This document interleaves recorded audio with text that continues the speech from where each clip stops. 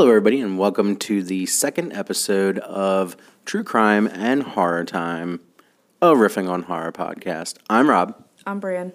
And I want to start off by saying that last week, Brian made her podcast debut to, everything for the first time ever. And you're getting a lot of positive feedback. How do you like that?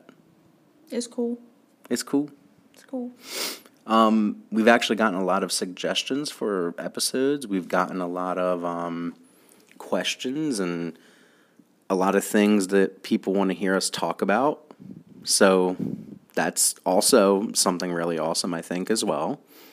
I've been told that you sound British. Yeah, I read that on Facebook. Yeah. That was my good old friend Philip from Drunk with Buds podcast. He thought that. But no, I think that we're going to have a lot of fun once Bran loosens up a bit because she's still, hesitant on doing things. So, and you should have seen the look she just gave me. Anyway, so let's get some business out first. We are officially, when this comes out, 10 days away from Samhain's Havoc, the Riffing on Horror live event.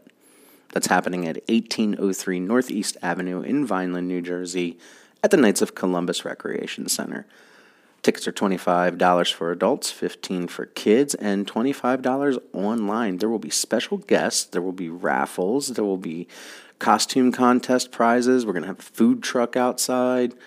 All sorts of crazy things are going on. Grab bags are going to be available for ticket holders upon entry. And we will be doing 5 shows that night. And it'll be a total from 5 p.m. to 10 p.m. Rebecca's going to be doing Murky Monday. Rob and Neo Z Side B. Rob and Joshua will be doing that. Horror Wars. Rob and Josh will be doing that.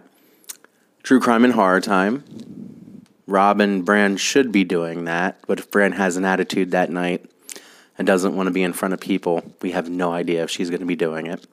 We'll wing it. And then Riffing on Horror, the main attraction, we will be riffing on Halloween 2, the original Halloween 2, not Halloween Kills that just came out. So, speaking of Halloween Kills, I told everybody that I would talk about Halloween Kills real quick before we get into the case. I watched it over the weekend. I really enjoyed it.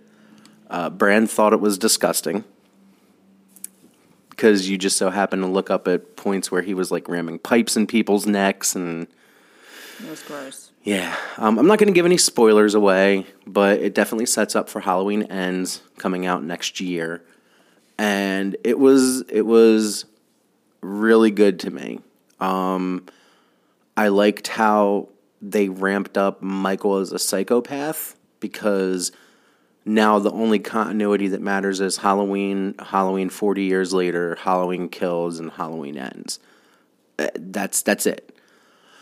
They ramped him up as a complete and total psychopath. He's just really getting to the grand finale, which is going to be the next movie. So I'm looking forward to it. I think it was a good movie.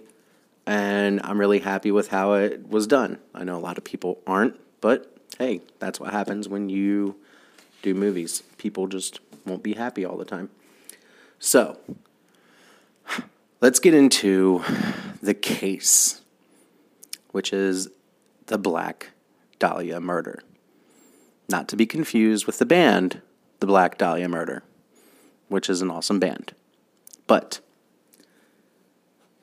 if you know anything about this show, which you should because I explained it last week on the debut episode, Bran will be covering the true crime portion. I'll be covering the movie portion, which, yes, there was a movie called The Black Dahlia. And you good over there? Yeah. You got to get closer to the mic. Don't look at me like that.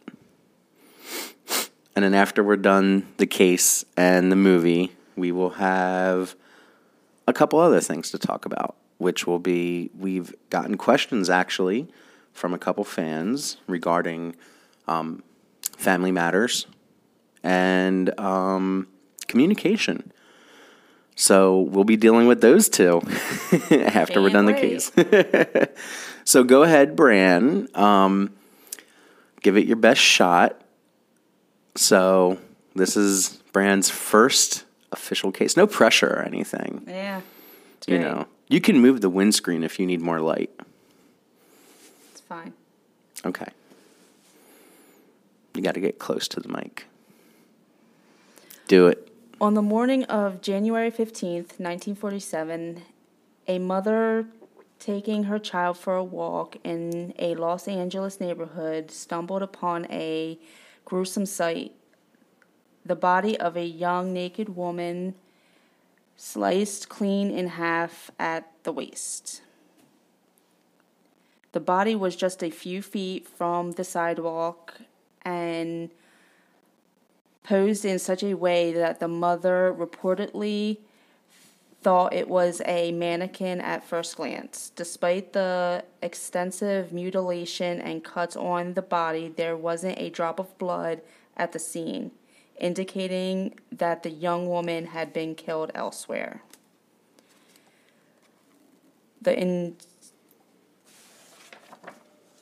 I know, I told you if you needed more light. The ensuing investigation was led by the LA Police Department. The FBI was asked to help, and it quickly identified the body just 56 minutes, in fact, after getting blurred fingerprints via sound photo. Yeah, sound photo. I think it was like a early form of, I wrote it down. What does it say? It's an early form of what? Primitive fax machine used That's by it. news services. That's it. From Los Angeles. Yeah. Yeah, that's weird. Yeah. The young woman turned out to be a 22-year-old Hollywood hopeful named Elizabeth Short, later dubbed the Black Dahlia by the press for her rumored penchants for sheer black clothing and for the Blue Dahlia movie out at that time. Right. Short's prints actually appeared twice in the FBI massive collection. More than 100 million were on the file at the time. First, because she was applied for a job as a clerk at the commissary of the Army's Camp Cook in California in January 1943. Second, because she had been arrested by the Santa Barbara police for underage drinking 7 months later. The Bureau also had her mugshot in its files and provided to the press. Mm-hmm. In support of LA police, the FBI ran recordings checks on potential suspects and conducted interviews across the nation. Based on early suspicions that the murders may have had skills in... Oh, the murderer may have had skills being a surgeon? Yeah. Skills in dissection, because the body was so cleanly cut against, where also asked to check out a group of students at the University of Southern California Medical School. And in a tantalizing, I guess that's what it says, potential break in the case, the Bureau searches for a match to fingerprints found on an anonymous letter that may have been sent to authorities by the killer, but the prints weren't in FBI's files. Right. Who killed the Black Dahlia and why? It's a mystery. The murders have never been found, and given how much time has passed, probably never will be. When Schwartz's death became national news, police officers in Cleveland felt an awkward sense of deja vu between 1934 and 1938. A serial killer had terrorized their city, claiming 12 victims, all of whom were grotesquely dismembered. Ew. Some What? Theorized that the Ohio serial killer and Schwartz murdered could be the same person, especially since the Schwartz killer, the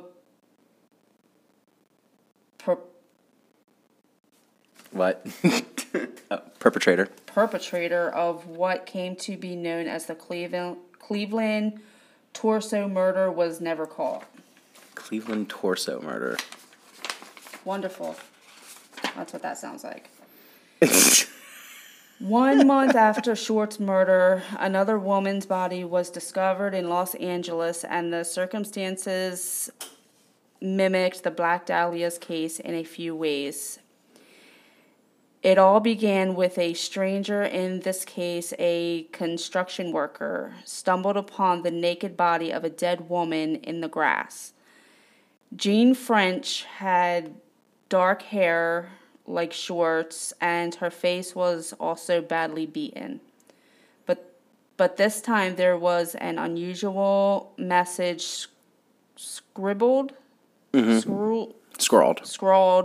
on her stomach in bright red lipstick. Fuck you, BD. Mm-hmm. Just below that were the letters, texts. People were quick to link the BD and the gruesome murder to the Black Dahlia, but the police were wary of officially connecting the two. Like Schwartz's French murder was never solved. The LAPD had to rule out many suspects in the Black Dahlia investigation, including several people who turned themselves in. Through some sources, quote, a lower number of Los Angeles Times put the tally of false confessions in Schwartz's case at more than 500. Now, see, that I want to stop you there. Holy shit, a lot of people came forward to say that they murdered this woman. Like... But why would you do that? Right. Maybe because they wanted notoriety or fame or something. Like, I don't know. But if they falsely accused somebody's going to prison for not nothing. Killing. Right. I don't understand That's just why. Dumb. It is. There's a lot of dumb that happened in this case. There really is. There's anyway. a lot of dumb that happens in a lot of cases. There's a lot of dumb that happens every day.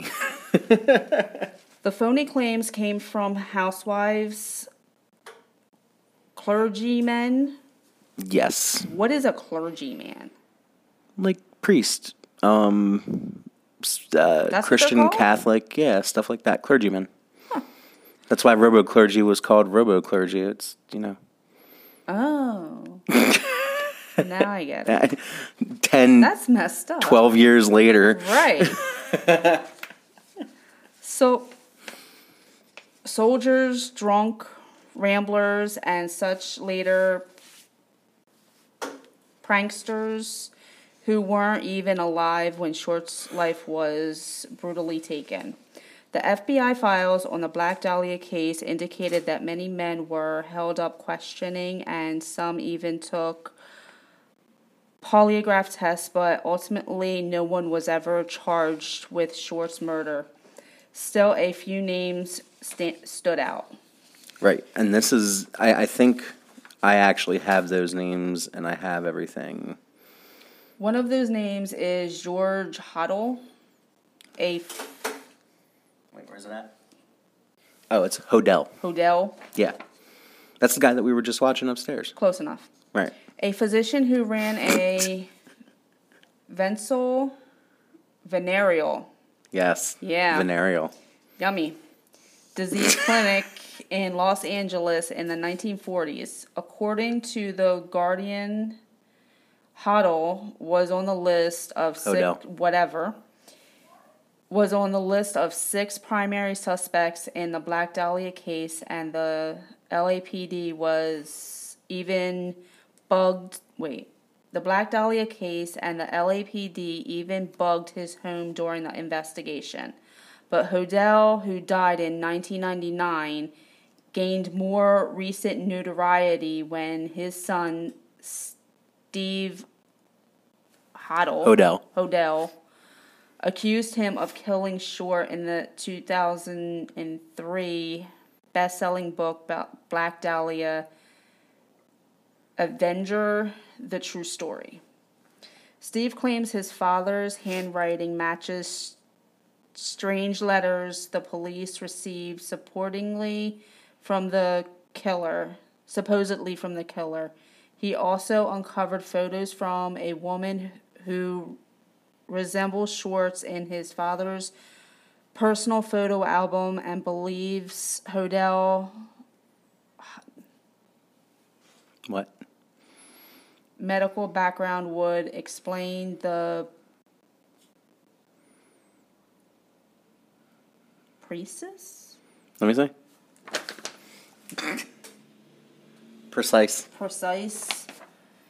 clinical cuts on the body. But some have discounted Steve's claims since he started linking his father to another infamous unsolved murders, including the Zodiac killers. Yeah, that's the Zodiac killer. That's where it kind of went off the trail for a lot of things when it comes to that, because I don't remember if I have it written down about how the other woman was killed in the Philippines. I think his father fled to the Philippines, and there was a woman murdered a half-mile away from his father's house in the Philippines and laid out exactly how Elizabeth Short was. So I don't remember if I have that written down. But yeah, I wanted to pause right there just in case I didn't, because that was something that I think I might have left out. Anyway, go ahead. I Am the Night, the TNT miniseries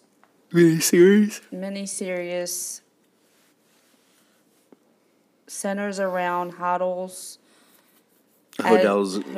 as a prime suspect in the Black Dahlia case. Another name that's popular among Black Dahlia theorists is Leslie Dillon. I guess so. He appears in the FBI case files, but gained renewed attention in 2017 when an author, Pugh Etwell, argued his guilt in her book Black Dahlia Red Rose. I love how you just throw the papers over your shoulder. That's fantastic. It's fine. Dillon was a bellhop, writer, and mortician's assistant? Mm-hmm. Disgusting.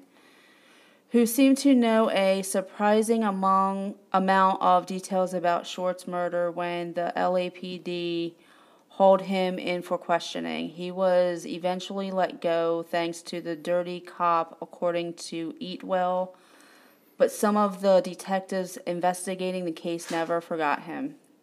In 2018, Buzz Williams, a retired officer with California's Long Beach Police Department and the son of Richard F. Williams, part of the LAPD Gangster Squad. Yes, that's a real thing. That's a thing? Yeah, that's real. But why? Because LAPD, yo. The LAPD is... there's a lot there. There's too much. told Rolling Stone that my dad thought Leslie Dillon was the killer, and that other cops suspected that Dillon was, at the very least, an accomplice. The end. You're going to throw that one too? Yep. Okay, cool. Well, that was awkward and weird. That was awkward and weird. Why was that? Because it just was. Okay. Well, I mean, if you say so, go off. I am going to be doing the movie portion, obviously. And we have a child walking somewhere around upstairs. Okay. So there was something that I wanted to talk about regarding the actual case, but I forget completely. And I probably shouldn't have. But either way, the movie name is The Black Dahlia. Runtime 2 hours and 1 minute. Production companies were Lionsgate and Signature Pictures. The budget was $50 million. The box office was $49.3 million, so it lost money. And it never gained it back because this movie apparently people don't like. So, screenplay was by Josh Friedman, directed by Brian De Palma. Cinematography was Vilmos Zsigmond. Release date was September 15th, 2006. You can watch it through subscription services like Starz, DirecTV, and you can rent or buy it through Vudu, YouTube, Google Play, Prime Video, Microsoft Store, Redbox, and DirecTV. The ratings for it aren't very good.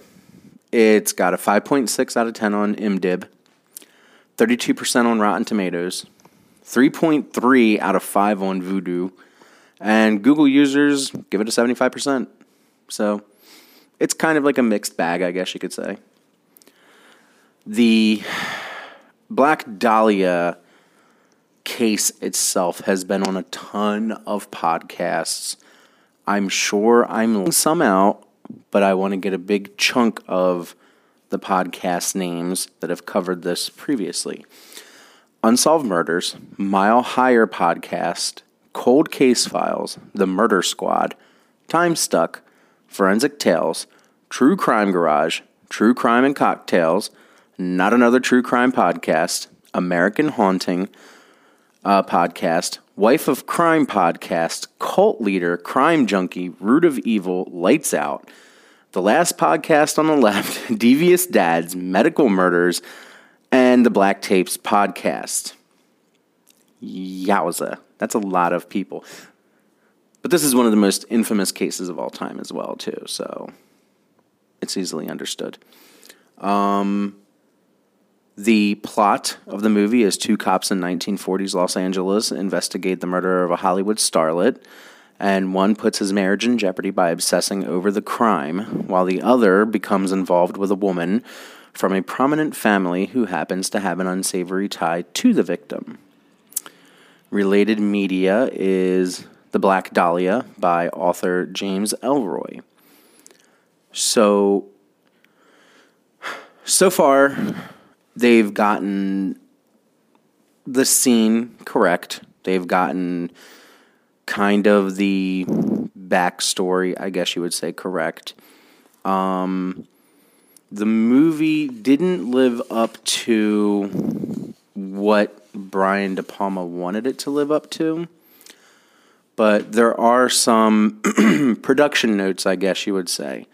There's 45 more on IMDb, and I'm going to be giving 10 here. So David Fincher had originally planned to direct and intended to make a 3-hour version shot entirely in black and white. Fincher subsequently left the project, apparently because he doubted that he would be able to make the film exactly the way he envisioned. Now, if Fincher would have gotten a hold of the project, it would have been much better, because David Fincher is really, really good at directing. James Ellroy's book was based in part on the true story of the murder of Elizabeth Short, an aspiring actress who'd moved to Hollywood in the mid-1940s from Medford, Massachusetts. A drifter and hanger-on who never managed to break into films, she disappeared in early January 1947. On January 15th, 1947, her horribly mutilated corpse was found in an empty lot in south central Los Angeles. Her murderer has never publicly been identified or apprehended. Mia Kirshner was originally intended to be feeding lines to potential actors in screen tests. However, her performance so caught the attention of director Brian De Palma and writer Josh Friedman that she was cast as Elizabeth Short, and her role expanded significantly compared to the novel. The screen tests that characters keep watching are not in the James Ellroy novel. They were a plot device created by screenwriter Josh Friedman. The real Elizabeth Short claimed to have screen tested at major studios, but no such footage has ever been found. So that's kind of interesting to me, that she claims to have screen tested and she's trying to break in and she's trying to do all this shit, but yet they can't find anything from any studios. So what the fuck was she actually doing? Sus. Right. Super sus. When Dwight Bucky, I'm going to fuck this one up, Bleichert goes searching through some photographs, you can actually see a real autopsy photo of Elizabeth Short in the movie. Interesting. Right. And they didn't even put Mia Kirshner's face on it. It's actually like Elizabeth Short's. Yeah. Josh Hartnett and Aaron Eckhart both trained for their boxing scenes for 7 months in 4-hour sessions. So they actually had to put a lot of effort into it, and it still didn't look great. That's a long time. Right. The book was optioned to be turned into a movie in 1986. It took them 20 years to make the film. Well, I mean... Right. Rose McGowan's character, Cheryl Sadden, appears to be inspired by a real person, one Cheryl Maylond, who had shared a room with Elizabeth Short and 6 other girls. Elizabeth Short is a very hard name to say. I don't know why, but when I'm going from one word to another, it's like with Elizabeth. Yeah, it runs into each other. Right. On the advice of a friend, screenwriter Josh Friedman included the screen tests in order to get the audience insight into the character. And my final thing is Brian De Palma's initial cut ran at roughly 3 hours and was a faithful adaptation of the book, with more time dedicated to Bucky's psychological breakdown during the investigation and his obsession with avenging the Dahlia. James Ellroy was shown a print of this version and wrote an essay praising it entitled The Hill Hikers. The Hillikers? The Hillikers, yeah.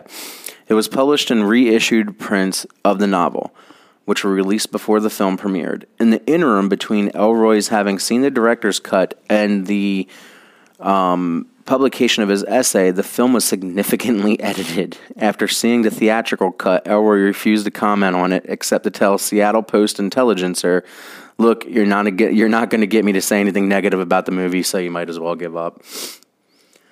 So the movie was 3 hours and was extremely faithful to his book and the things that were done. But then they were like, nah, bro, we're going to cut like an hour of this movie down. That sounds sus. Well, it's not necessarily sus. I mean, you got to edit things. Yeah, but I understand. Brian De Palma movies typically run about 2.5 to 3 hours to 3 hours per movie. So I don't know why this one was edited down to 2 hours and 1 minute. Right, that sounds a little fishy to me. Well, a lot of this case is fishy.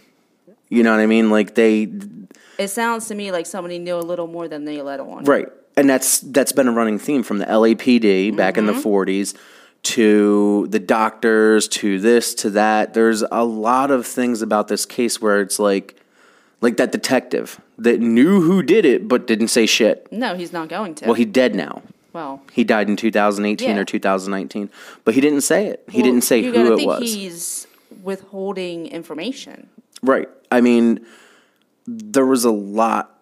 I can still say that I think that it was the doctor, because after everything that was said and done, like even in the crime scene stuff. They said that her hands were bound and her legs were bound and all that shit, but there was like pieces of her flesh missing. There was very clean cuts all around her. And even though he didn't go to school to be a surgeon, that doctor, he breezed through it. Like he did the work. He did do everything that he needed to do. Even though he didn't want to be a surgeon, he still breezed through all that medical training to be a surgeon. So it's like... That sounds weird on its own. Right. I'm going to say the top billed cast for this one. It's Mia Kirshner was Elizabeth Short. Josh Hartnett was Dwight Bleichert. Scarlett Johansson was Kay Lake. Aaron Eckhart is Lee Blanchard. Hilary Swank was Madeline Lynn Scott. Fiona Shaw is Ramona Lynn Scott. Mike Starr is Detective Russ Millard. Troy Evans is Detective Ted Green. Pepe Serna as Thomas Dos Santos. John Kavanaugh as Emmett Lynn Scott. Rose McGowan as Cheryl Sadden. Patrick Fleischer as D.A. Ellis Lowe. Angus McLinnis as Captain John Tierney. Greg Henry as Pete Lukens. Rachel Miner as Martha Lynn Scott. Jemima Rupert as Lorna Mertz. William Finley as George Tilden. Anthony Russell as Maury Friedman. Victor McGuire as Sergeant Bill Coing. Bobby Brake as Bobby DeWitt. James Otis as Dolph Bleichert. Ian McNeice as the coroner. Fatso Fazano as the dealer. Claudia Katz-Minnick as the bartender. Steve Easton as detective. And that's pretty much it that I have as a top billed cast. Even as I am going through the rest of the cast, I don't see anybody that's like named any that's like plays any of the suspects in the movie. So that's kind of interesting to me. But either way, the case has never been closed, as you said, and nobody thinks it'll ever be closed. Which is weird considering here in 2021, as we record this, there's still like plenty of ways that they can get forensic evidence. As far as I know. I don't know what happened to her body because I just thought about that. So I don't know if her body's gone, if there's anything left. But apparently there was also fingerprints, but they couldn't get them. So I don't know. I don't even know what to think about it. Right. It's something that's been around There's so many theories. Right, for 60 years. And unfortunately, like I just said, it's going to be one of those things that just never gets solved, I don't think, because it hasn't been actively open in close to 20-some years. Yeah. So it's just a cold case file at this point that they don't even give a shit about. So as far as they're concerned, she was just some woman that was sleeping around, trying to get notoriety, and mess with the wrong person. Mess with the wrong crowd, yeah, more than likely. So that is what it is. And that is the case of the Black Dahlia. The movie was meh. It hit a lot of the beats. I won't say it hit all of them.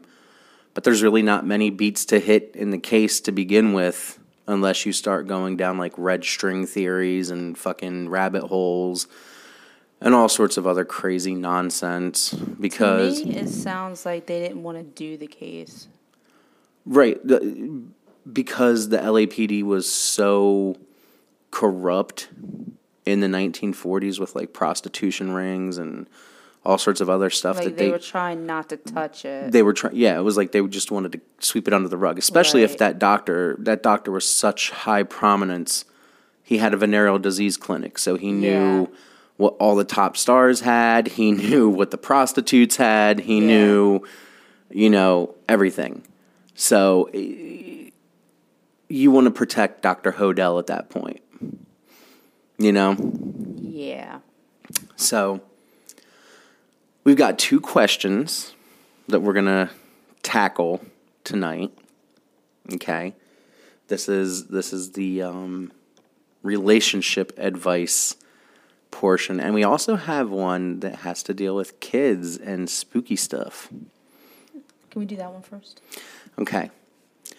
How do you handle or approach soothing a child who is seeing things that aren't there, like monsters or people? And also talking to things that aren't there. For instance, talking to a painting done by a past relative. That question comes from D. Yes. We're not going to mention names. No, we're not. But baby number 2 is is going up to a painting that H's grandfather did. Okay. An oil painting of the Last Supper. Really? So that would make it baby number 2's great-grandfather. Right. And she's going up and saying, "Pop, pop." When nobody told her that great Pop Pop did that painting. Well, maybe great Pop Pop is reaching out to baby number 2. That's what I told her. It could be. But because baby number 2 is younger, you're not going to get really intelligible answers. No. Right. You know, and the thing is, baby number 1's not seeing anything or hearing anything or... Baby number 1 is older. Is a little older. Right. And may not have that talent. Right. Because some kids... Are more sensitive than others, correct. And even in baby number 2's room... H has to go in there and clear for monsters. Now, I had talked to D earlier before we recorded, so I could get a little bit more insight on baby number 2 doing that. And she said that baby number 2 hisses and says no, no, no to her room. Really? Right. And the H, and that the monster is in her bed. So H has to clear for monsters. Now, I suggested to D that maybe she watches shows that deal with what H does for a living. I was just thinking and knows that that's a protector. Yeah. So she knows what Daddy does, and Daddy's the only one that can clear because of what he does for a living. That's very possible. And D said the same thing, that she thinks that might be something, but she doesn't know because... And unfortunately, she may never know. That's... Because if baby number 2 doesn't have any recollection... When she gets older... She may lose it. She may lose it, yeah. Because, you know... Yeah. Our number 2 was susceptible to that stuff. Still is. He still is to some point. He has seen Mum a couple times, but it's not... I've seen Mum. Right. But I think that what Dee said that she's going to do is actually kind of funny and cute. She said she's thinking about making a monster spray. Oh, yes. To spray in baby number 2's room and on the bed or whatever to give baby number 2 a sense of relaxation. I just thought of this, Dee, because I know you'll be listening. Why don't you do a lavender mix? So that it would soothe baby number 2 as well. Lavender's good because for sleeping and calming. Calming and all that. So I think try to encourage baby number 2 to vocalize. And if baby number 2 stops doing it, then She stops doing it. Right? Like, I mean, because I don't know how you can stop her from talking to things that aren't there.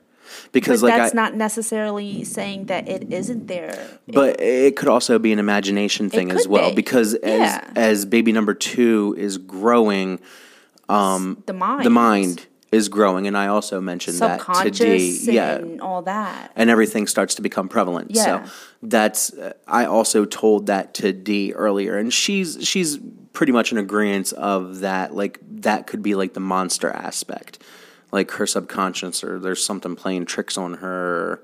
You know, she just doesn't like it. Now, my question is did baby number 1 ever have this? Now, see, I didn't ask that to D. Because D never mentioned anything about baby number 1 doing anything like that. Correct. So that's something that D will have to answer in my messages when the episode drops. But I'm very curious about the painting. Right. Yes, I am as well. And I wonder if Papa is the one that she thinks the monster is. Now, I don't know. I don't think so, because it doesn't sound like it, because it sounds like when she goes to the painting, it's just pop-up. So if it's pop-up, then she's not going to correlate that with a hissing and no, because pop-up sounds, yay. Yeah. And monster sounds no. So, I mean, they've been there long enough that baby number 1 would have sensed something if baby number 1 was capable, I believe. So. See, me and D are going to have a side conversation. Because I got some questions. And maybe we can continue this story. To be continued, because that's really all I can say with the monster thing.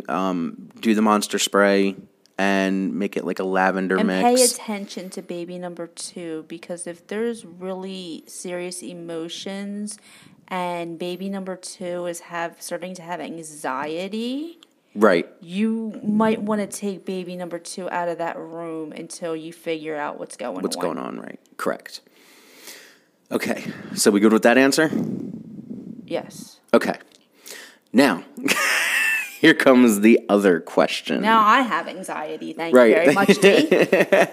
The other question is, how do you guys keep communication open with one another through periods where life is extremely hard and you feel like it's deeply personal? That's from Cleo. Oh, hi, Cleo. Right. You want to give the answer that you gave before? No communication, just wing it. Just shut the fuck up and wing it. Shut the fuck up and wing it. No, honestly, there's times where it's really rough to communicate. It is, and you shut down and you don't talk, and it's hard. And it lingers. Yeah. And it makes it worse. But I think because one of us knows when the other's breaking point is, we kind of nip it in the bud before it becomes it gets to that point. Right, because we've had plenty of issues in the past. We're not a perfect couple. We're, we have the same issues as everybody else. I just think that the reason why we work as well as we do is because we know each other so well. Mm-hmm. And it may be annoying to some people, and this is where I think a lot of relationships fall apart. If I know there's something wrong with you, I continuously badger you until you fucking break down and tell me what's wrong with you. Because and I will. And you do the same thing to me. Yeah. But there's a lot. We know when to stop. But there's a lot of couples out there that don't know their significant other like that. You know what I mean? They don't know, okay, there's something wrong, and if they're saying, no, I'm good, they're going to just leave it alone. Yeah. And then the significant other is going to build up and build up and build up and build up and have all these fucking issues, and it's going to become an even bigger issue. Well, that goes along with paying attention to the person that you're with. Right, exactly. You've got to pay attention to them. You've got to know them genuinely care for them. Because if you don't, then you're not going to get that level of connection, I don't think. And I think that's where a lot of issues really start to show their head. Yeah. Especially when you do get financial issues or you do have connection issues and stuff like that. Because people don't take the time to get to know each other anymore. Yeah. Mm-hmm. And that's a huge problem. Like, we come from that last generation before the swipe right and swipe left. Yes. So we had the chance to know each other before the right and left. Right. And we took a lot of time texting each other. Boy, did we. Thank you, Rob. Right. After 7 p.m. on weeknights and unlimited on the weekends. Right. Because that's how the cell phone plan worked back then. That was Singular Wireless. Thank you, AT&T. Thank you, AT&T. But no, like, we were that, and it's becoming more seen, I think. We were that last generation that, like picked up for dates. Yeah. Because I don't think people, like, pick each other up for dates anymore. They just meet at places. Because now it's like, okay, you don't know, you're swiping right and you're connecting with these people, but you don't know if they're a fucking serial killer. Right. Or you don't. Do you know how many people I've told don't end up in a dumpster because I'm not climbing in after you? Exactly. You said that like a couple nights ago. I did. Right. So it's crazy to think about, like, a lot of people nowadays want that connection and they want long-lasting relationships, but they don't know how to fucking do it. And it's crazy. Sad. It's sad and it's crazy because people want it, but they don't know how to do it. Like, because they just rely on fucking so much. Yeah. That when they finally get to a point where they don't know exactly what that connection is. I don't think a lot of people know what emotions are nowadays, to be honest with you. Like, like what genuine emotions are. No. So yeah, I think the best. Pay attention. Pay attention. That's really the best way to keep communication going. If you don't want to pay attention to the person that you're with, then you need to really think about if you really want to be with that person. Right, because then that person's going to start paying attention to somebody else. And then you're going to have a whole different set of issues. Yeah, a lot. So I think that's a pretty good answer, right? Like, just it's cut and dry. Pay attention and understand. I don't think I sugarcoated it. It is what it is. Right, you really just got to understand who you're with, you know, and that's pretty much what it boils down to. A lot of people have their guards up. As they should, right. You know, you never know. Right, and it's hard for a lot of people to let people in. So I'm not saying to go out there and let your guard down so people can hurt you. But that's the reason why you need to get to know somebody and pay attention. Right, exactly. So I think that's good. I think that's a good answer. I'm happy with it. If you have any questions, if you want to sidebar me, feel free. If anybody has any questions or any thing that they want advice on or anything that they just want to talk about or shoot the shit on, ask if we believe in Bigfoot, whatever have you. I don't. Hit us up at True Crime and Horror Time. It's "and" for that. True Crime and Horror Time at gmail.com. We also have our own Instagram, True Crime and Horror Time on Instagram, which we fucking got a lot of people on there already. Because the true crime community is insane. Which is scary. Right.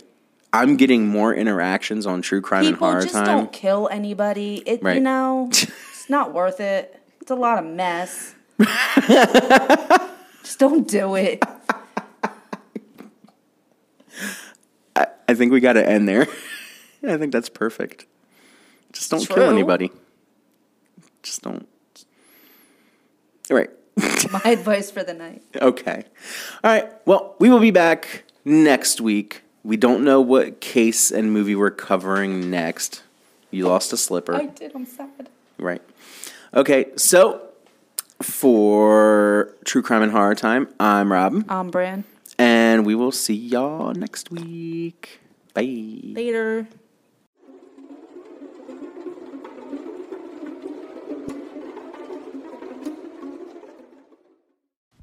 Calling all freaks, weirdos, outcasts, ghouls, and lonely souls. Music's Metaphor is chillingly pleased to bring you the Lonely Souls Virtual Festival on Saturday, October 23rd at 2 p.m. Pacific Standard Time. Join us for the first annual Mental Health Halloween Music Festival. The spectacular event will feature independent artists from the USA and beyond. For Depression Awareness Month, we hope to encourage and empower people who might be feeling afraid, anxious, depressed, or alone this fall. Special VIP $5 tickets will give a Halloween bag for a child in need in Orange County, California. No tricks, just treats. Get your tickets at musicsmetaphor.com.